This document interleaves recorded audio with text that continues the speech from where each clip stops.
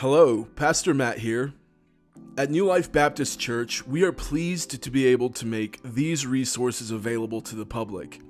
Our desire is that these online resources or any other resources you find online would never be used to replace you joyfully belonging to a local church body, but rather that they would be supplemental for your walk with Christ.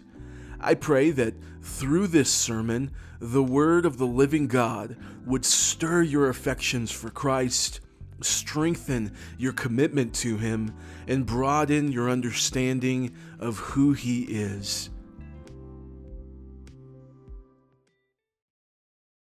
So we are in 1 Peter chapter 1. Last week we began our journey through this first letter of Peter. I've titled this series as a reminder, Faithful Sojourners, Walking Worthy in a Wayward World, because Peter is writing to encourage and exhort the believers scattered abroad to persevere through the various trials they are facing, namely different levels of persecution. It wouldn't be long after the writing of this letter that there was the Great Fire of Rome. A large fire wrought significant damage to the city, and Nero, who was in charge at that time, is believed to have placed the full weight of the blame on Christians. And while that would have had an impact on the Christians living in Rome, this letter seems to be more focused on social persecution that the so-called elect exiles in the dispersion were facing, or they were soon to face. They were looked down upon and even thought to believe in bizarre superstitions. The culture shunned the early Christians for not worshiping the plurality of false gods that they worshiped. And it's with this in mind that the Apostle Peter, under the inspiration of the Holy Spirit, writes to the Christians scattered abroad to exhort and encourage them in the Lord. He tells us in chapter 5, verse 12, I have written briefly to you, exhorting and declaring that this is the true grace of God. Stand firm in it. Remember the grace of God and stand firm in it. Last week we saw in his thoroughly theological greeting that he was already preparing the minds of his readers to be thinking of the grace of God as shown to us in Christ Jesus. Namely, that the Father predestined us to salvation, the Son purchases our salvation, and the Spirit applies salvation to each of us. All of this in the opening greeting. In our section today, we will continue to be reminded of the grace of God that we may stand firm in it. The title of our sermon today is The Foundation for Perseverance. Please stand with me as we read God's Word together. We're going to read chapter 1, verses 3, 4, and 5. This is the Word of the living God. Blessed be the God and Father of our Lord Jesus Christ. According to His great mercy, He has caused us to be born again to a living hope through the resurrection of Jesus Christ from the dead, to an inheritance that is imperishable, undefiled, and unfading, kept in heaven for you, who, by God's power, are being guarded through faith for a salvation ready to be revealed in the last time. Let's pray. Father in heaven, as we sit here with our Bibles open, Lord, we confess that we need the power of the Spirit at this moment, both to empower the preaching of your word and to empower the receiving of your word. Lord, I pray that I wouldn't aim to be anything but faithful to your text.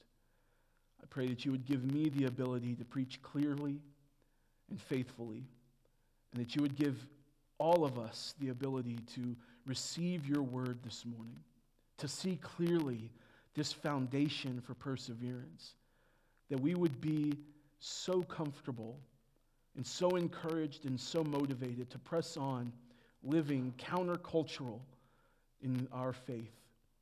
May Christ be glorified this morning. In your holy name, amen. You can be seated. If you're following along in your bulletin this morning, our first major heading is a formula for praise. In 1758, Robert Robinson, at the age of 22 years old, wrote the hymn, "Come Thou Fount of Every Blessing." There's a part of the song that says, "Here I raise my Ebenezer, here by Thy great help I've come, and I hope by Thy good pleasure safely to arrive at home." The word Ebenezer in the lyric is probably most familiar to our ears from the name Ebenezer Scrooge. But the term is actually from the Old Testament.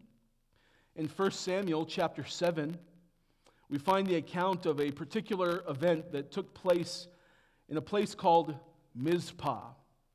Israel, as was their custom, had been backsliding and apostatizing from the Lord. When Samuel called them to repentance, and they were gathered together at Mizpah to confess their sinfulness before the Lord and to repent and offer sacrifices to God. The Philistines, as you know, were great enemies of the Israelites, and they heard that they were gathered together at Mizpah, and they said, "Here's a perfect opportunity for us to go attack them." And so they did. But somehow or another, the Israelites caught wind that the Philistines were on their way.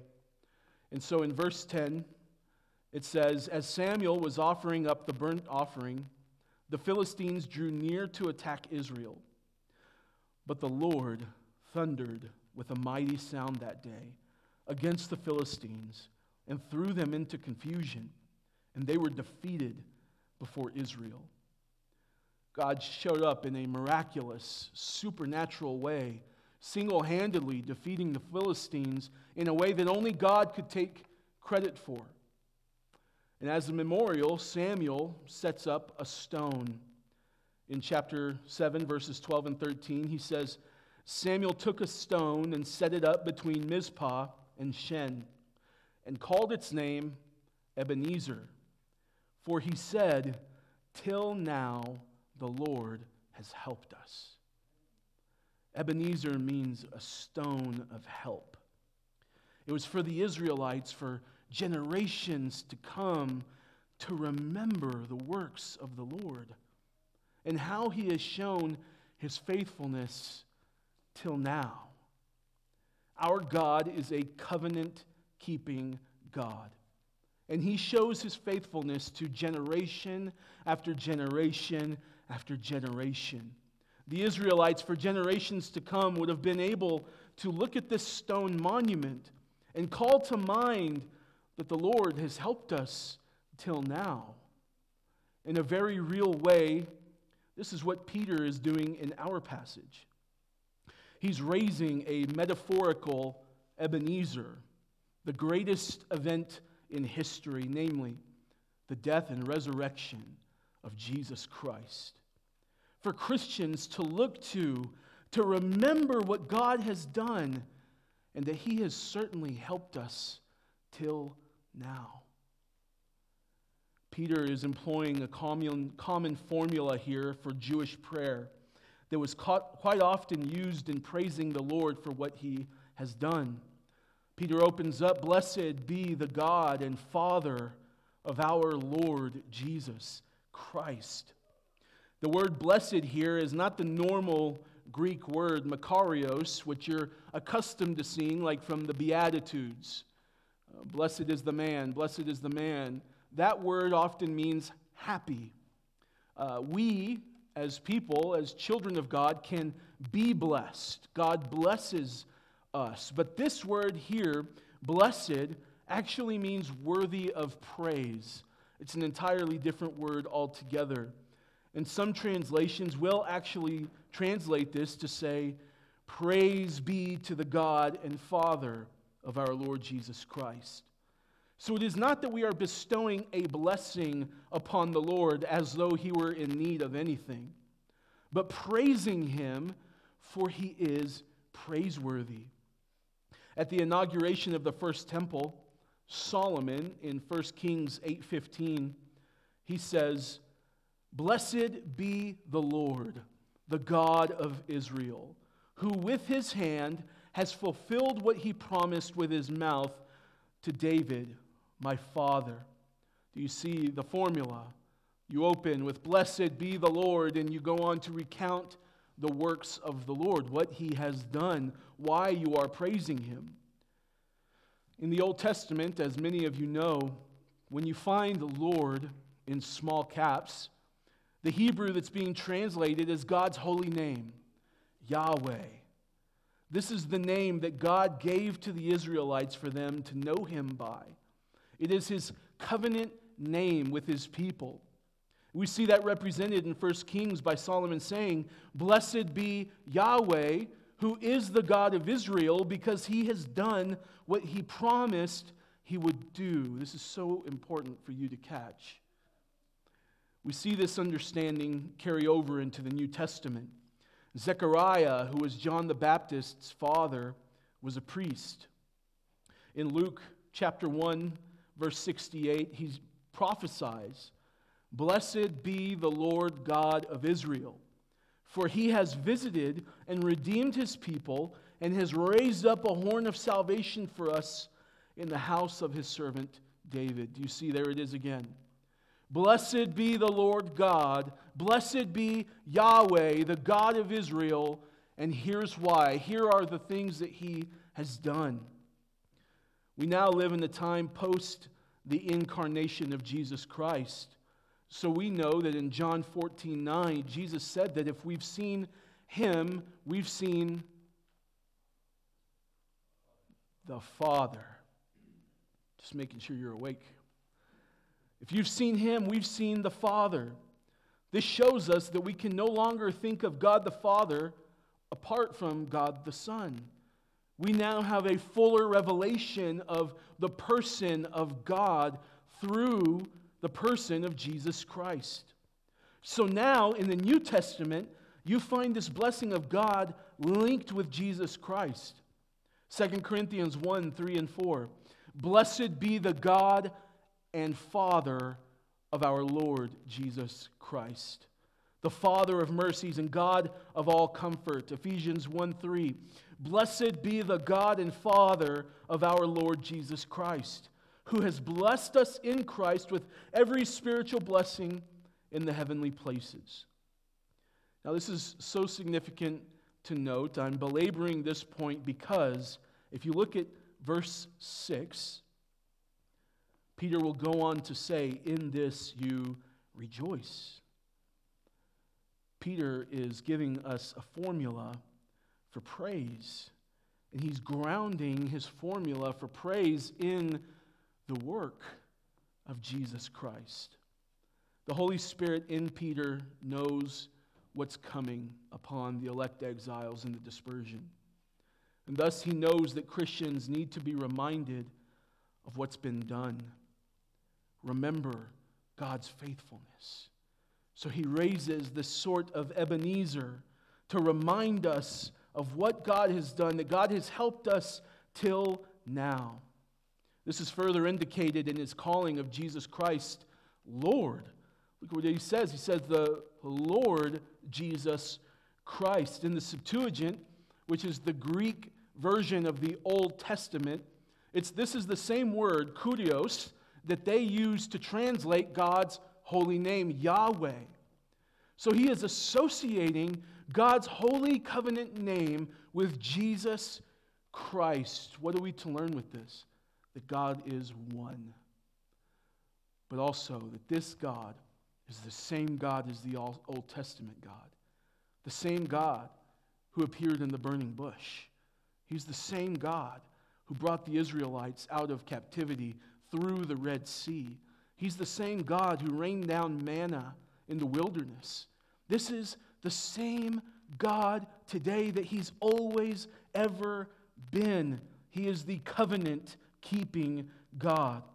So we can trust this Jesus to be as faithful as Yahweh in the Old Testament ever was, because it is the same God.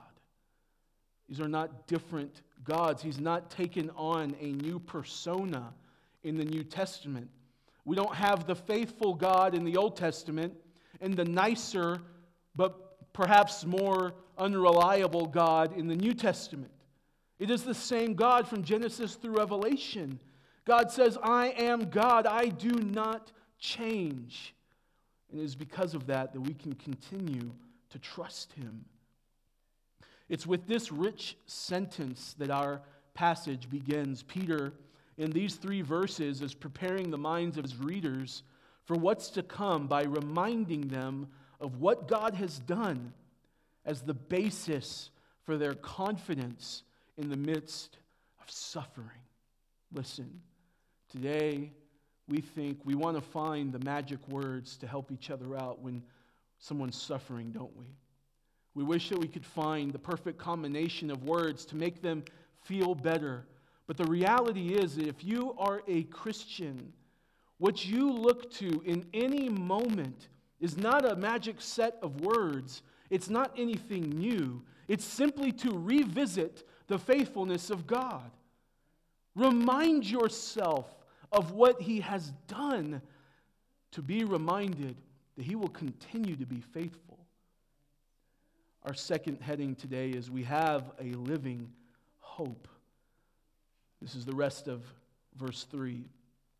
According to His great mercy, He has caused us to be born again to a living hope through the resurrection of Jesus Christ from the dead. Last week in verse 2, we saw Peter alluding to the fact that we have been predestined unto salvation by the foreknowledge of God the Father. And he revisits that theme here, but adds another layer of understanding in saying that our salvation, our being born again, is according to His great mercy. We are not born again according to anything that we have done. We are born again according to the great mercy of God. It's remarkable to see that as Peter is laying this groundwork for our confidence in the midst of suffering, the thing that he is focusing on is our salvation. Be reminded that you didn't get yourself here. God did it. Namely, God is who has done all of the work of salvation. As it has been said by men much greater than me in the past, the only thing that you contribute to your salvation is the sin that made it necessary. Here he states that our being born again is according to His great mercy. And this word mercy that you find here it's really referring to God's great compassion towards His children. It is compassion specifically shown towards offenders by a person or agency or authority. He knew the incredible debt that we owed Him, and He chose in His own free will to show us compassion and mercy instead of His wrath. Church, if we would really, truly grasp this, the rest of our days would be lived in utter bliss, in the midst of suffering, in the midst of persecution, in the midst of trial. Why? Because God has saved me. I won't see God's wrath. I now, for the rest of my days, will live in the light of His good favor because I'm His child. You know what that means? That when bad things happen, it's not because God is mad at you. It's not because God has abandoned you. But instead, we know that all things will work together for our good. He did this according to His own foreknowing us before the foundations of the world, and His own free compassion towards us. The late R.C. Sproul points out of God's mercy and justice that we as sinners grow so accustomed to God showing mercy that when He shows justice, we claim it is unfair. This is why we look at the Old Testament God and we say, well, that's not the God that I know. It's because we have become so accustomed to His mercy that we think justice is unfair. But we fail to realize that from the moment that we first committed a sin against Him, we were immediately deserving of His wrath. Thus, every moment, every single second of life from that moment till now has been an act of mercy on God's part towards sinners. Think of the rampant rebellion of God taking place in our country all around us right now.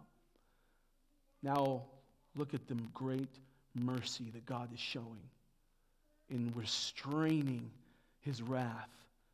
We must be rest assured that one day that hand will drop and wrath will be poured out. Truly, God owes us nothing. Listen, He doesn't owe you a nice, easy life. An easy life, free from trials. He doesn't even owe you or I the next breath that we take. If God should see it fit to take my life this very moment, no one would be able to claim injustice on God's part because He owes us nothing. All He does is show us mercy.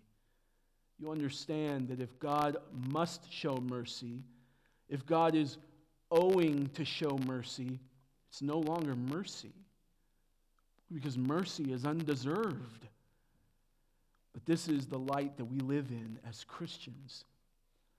And instead, we owe Him everything. And this is what Peter is immediately reminding his readers, and by extension, the rest of us.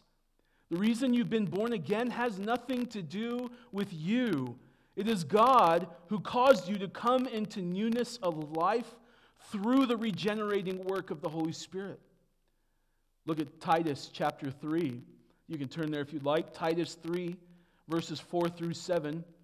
But when the goodness and loving kindness of God our Savior appeared, He saved us, not because of works done by us in righteousness, but according to His own mercy, by the washing of regeneration and renewal of the Holy Spirit, whom He poured out on us richly through Jesus Christ our Savior, so that, being justified by His grace, we might become heirs according to the hope of eternal life. Is that not almost exactly what he's saying here? Listen, according to His great mercy, He has caused us to be born again to a living hope through the resurrection of Jesus Christ from the dead. In this spiritual rebirth, God causes us to be born again to this living hope. And this is pointing us to verse 4, where he's going to speak of our inheritance. He says living hope, meaning a sure hope. It is a confident assurance in a certain outcome, namely, that we will be saved once and for all. That our salvation is absolutely secure. How can we know? Through the resurrection of Jesus Christ from the dead. He bases the certainty of our salvation on the reality of the resurrection. Do you see that? He bases the certainty of our salvation on the reality of the resurrection. Now remember, Peter was a witness to the resurrected Jesus. You and I, we can read about it and we believe it, but Peter saw the resurrected Jesus. He saw them arrest Jesus. He denied Jesus, and he saw Him. He even ate breakfast with Him. He spoke with Him. Surely they prayed together. He received commands and instructions from the resurrected Jesus. Church, the tomb is empty right now. Jesus is not there. He's at the right hand of the Father. That is how sure our salvation is. It's as sure as Jesus lives. It's not just a dream or a possibility. Our hope is a sure and steady anchor that keeps us right where we need to be despite the storms of life. As sure as Jesus lives, as sure as he was raised, so will we live eternally and be raised up with him to him. And all of this is according to the great mercy of God. Look at verse 4. We have a guaranteed inheritance. He says, you've been born again to an inheritance that is imperishable, undefiled, and unfading, kept in heaven for you. This would also be so critical for his audience to remember because it is something beyond the suffering and persecution to set their minds upon. All that awaits us in heaven, the fullness of joy, the wiping away of every tear, being sin-free, a glorified body, the rewards for the life we lived in Christ, and God himself are the riches of our inheritance. All of these aspects of our inheritance are being kept in heaven for you and for me. Could there be a safer place for your inheritance to be kept than in heaven? Could there be a better place for this to be kept than in the free from sin dwelling of the Almighty God? This inheritance is said to be imperishable, undefiled, and unfading. Let's quickly look at these three words. Imperishable. This word is pointing to the fact that it is eternal. It's a word that even is translated as immortal twice in the New Testament. It indicates being incorruptible. It will not decay, just like a glorified body. Jesus tasted death. He will never taste death again. His body rose incorruptible. And you and I, in the resurrection of the last day, we will rise to have glorified bodies that are incorruptible. That is absolutely incredible. The opposite of this word in the Greek we translate, obviously, is as perishable, mortal. Paul uses it in 1 Corinthians 15:53 to mean this perishable body, that our bodies have a shelf life. They break down. They eventually will be buried. Any of you wake up with strange pains that used to not be there before? I heard a couple amens. There will come a day where you will have a glorified body that will no longer know corruption. It will be imperishable. But everything we can see, all of our possessions, think about this. All of our possessions, our good health, our relationships, our families, this building we are in, it is all perishing. One day the world and everything in it will pass away. Even earthly inheritances pass away. You could be left a large sum of money, a big beautiful home, a boat, any number of things, and an inheritance passed down from a loved one. But no matter how fantastic it is, it will perish. So question, why would you keep your hope in anything in this world? Why would you base your hope on comfort, on ease, on money, on health, on relationships, when it's all perishing? Undefiled. This means free from stain or blemish, pure, even in the eyes of God, and thus free from the effects of sin. Even if we lived in perfect health all of our days, these bodies would still perish and pass away. Over time, they still break down, and eventually we die. This is the effect of sin in the world. Why? Because this world is defiled. We don't know anything that is undefiled in this world. Everything has been affected by sin. Even the animal kingdom. That's how far-reaching the effects of sin are. It affects our relationships. It affects the way we think. It affects everything. But this inheritance that's being kept for us is undefiled. It's free from any stain or blemish or tarnishing of sin. Once we pass over into glory, we will receive this inheritance of ours that is completely free from the effects of sin. Unfading. As if this wasn't enough. Peter tells us this inheritance is unfading. It will never lose its quality or its beauty. It won't depreciate, if you will. You buy a brand new car, and even if you spend $500,000 on a brand new car, it depreciates, doesn't it? Everything loses value. But not our inheritance. It's being kept in heaven, pure, perfect, unblemished, unstained. The early Christians, and by extension, all Christians throughout history, need to be reminded that everything on this earth is perishable. It is defiled, and it will pass away. It will fade.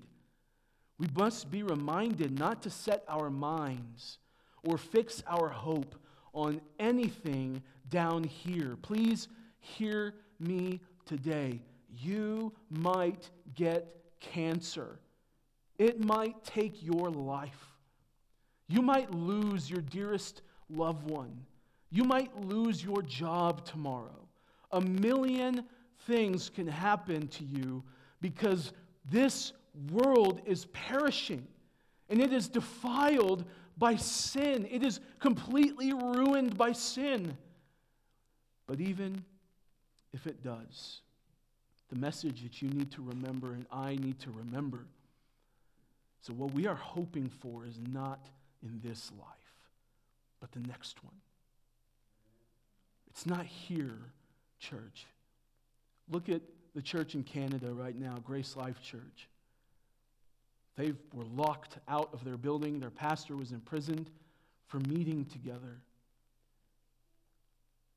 What they need to remember, and they surely are remembering, is that their hope is not even in the building.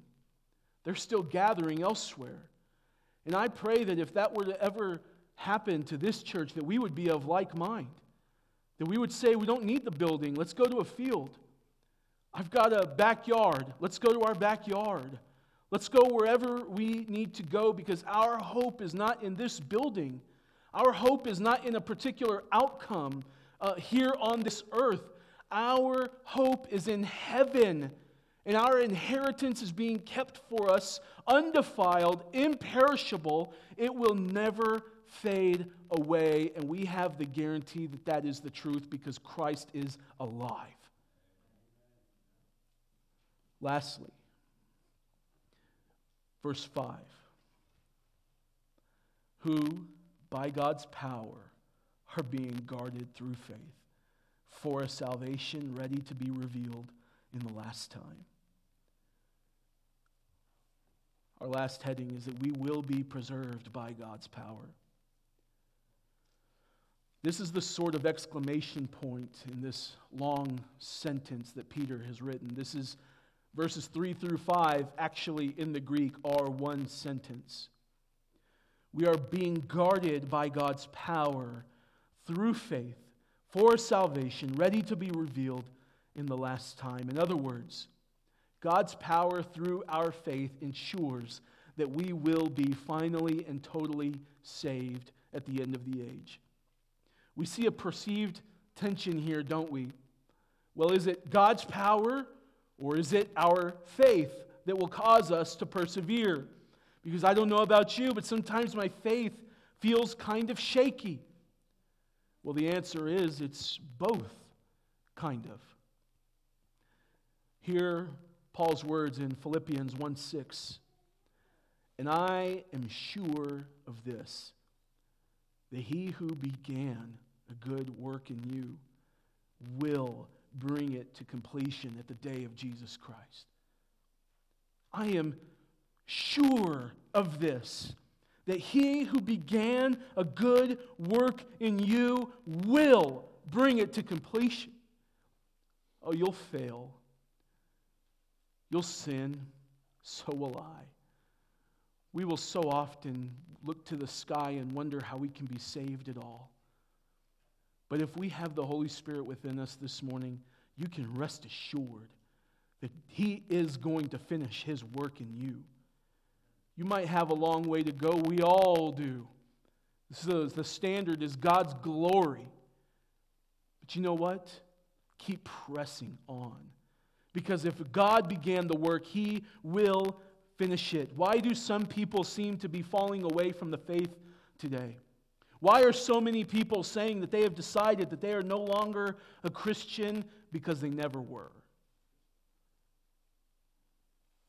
You can claim Christianity, sure. You can grow up in the church. You can have Christian experiences and memories. But it is only the Holy Spirit working in a person to regenerate them, sanctify them, and ensure their salvation that makes any of us a Christian. It would be easy to look at supposed Christians falling away from the faith and wonder, is my faith going to do that one day? After all, everything is perishing in this world, you said. Everything is defiled by sin. Everything is going to fade away. But if you have true saving faith in God this morning, it is only because God gave it to you. He began the good work in you. He will see it through to completion. Question, do you think God the Father would send God the Son to die under his righteous wrath, cause you to be born again, keep this inheritance in heaven for you, and then the success or failure of this elaborate plan is all hinged upon your feeble hands? This text would say a very emphatic no, to which our response should be hallelujah. As many have said, if you could lose your salvation, it done would have been gone. You would have lost it by now. Most certainly, it is all hinged upon the Lord. Jesus Christ's blood will not have been spilled in vain. Those he spilled his blood for will be forgiven of their sin, and they will come into full possession of this blessed inheritance on the last day. God himself is ensuring that this will happen by guarding you by his own power. Do you hear that? The power of God. The same power that created everything you see, that set stars in their place, that drew the boundary line for the ocean, that created your DNA sequence that we can't even fully understand. That same God is in himself ensuring that you will be saved. You can rest assured. My salvation is secure. That does not absolve you or I of responsibility, now does it? Was this a license for licentiousness? Of course not. Because a true believer will understand our part to play in here through faith. I place my faith in God. It is not my faith that saves. It is the object of your faith. It is that it's God's power you are trusting. You're not trusting your trust. You're not trusting your faith. You are trusting God's power. And God's power is likewise assuring that you will make it. This is why you and I should be so comforted by these words. Because this salvation was already purchased by the blood of Christ. Our salvation was planned by the wisdom of God. Our election unto salvation was predestined by the foreknowledge of God. And our road to final salvation is protected by God's power. What's left for you or I to do is to persevere in faith. Faith that it is all a work of grace that we have even made it this far. That we are here today is all a work of grace. That the Holy Spirit is at work within us. And that faith that we have in God's power will continue to be preserved by God's grace through His power, and He will keep us until the end. So, when you face various trials, and listen, and God ordains suffering for you, remember, it is God who has helped us till now, and it will be God's help that will see us through to the last day. Let's stand.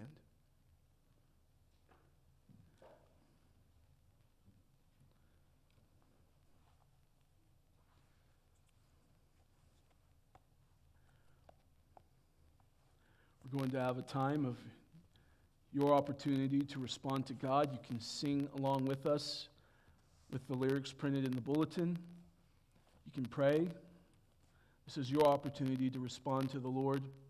I'm going to pray, we're going to sing, and then Jacob will come forward to do the doxology and dismiss us. Let's pray. Father in heaven, we thank you so much, Lord, that everything in our life is according to your great mercy. We thank you that when we totally grasp this in our life, it will cause us to persevere and will result in praise to your glorious name. We pray that you would help us strengthen those of us who are weak and frail, going through difficulties, and help us to place our mind on what you've done, knowing that you will see us through, Lord. We pray for all of this in the name of Jesus. Amen.